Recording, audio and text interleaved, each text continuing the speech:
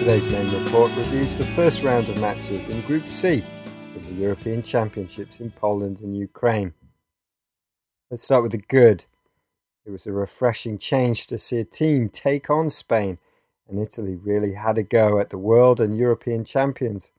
They employed an unusual 3-5-2 formation, while Spain went into the match without a recognised striker. The game was fast-paced, yet skillful, and although it was a low-scoring draw 1-1, the fans were treated to some fantastic moments, particularly the ball that Silva played to carve open the Italian defence, allowing Fabregas to get Spain's equaliser. Both teams deserve credit for this entertaining game. The bad. Well, the Irish team will feel that they could have done a lot better, but instead the boys in green ended up the whipping boys of Group C.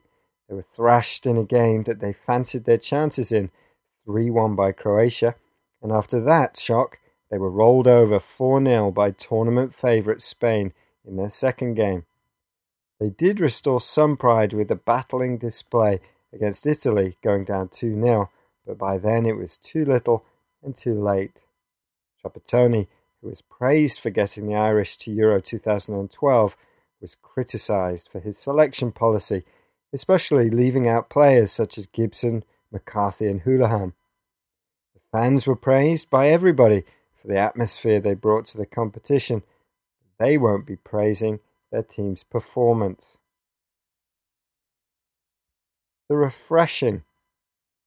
While it was sad to see that some Croatian fans racially abused Italian striker Balotelli and that they're now being investigated again after displaying a flag with racist slogans in the game against Spain, it was good and refreshing to see how clearly and strongly the national coach Slaven Bilic condemned the fans' actions, saying, "We are not a racist country and we're angry at these crazy supporters.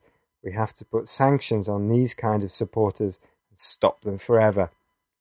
Too many times managers attempt to ignore or defend their fans' behaviour, so this attack on the racist fans that follow the Croatian team is extremely welcome.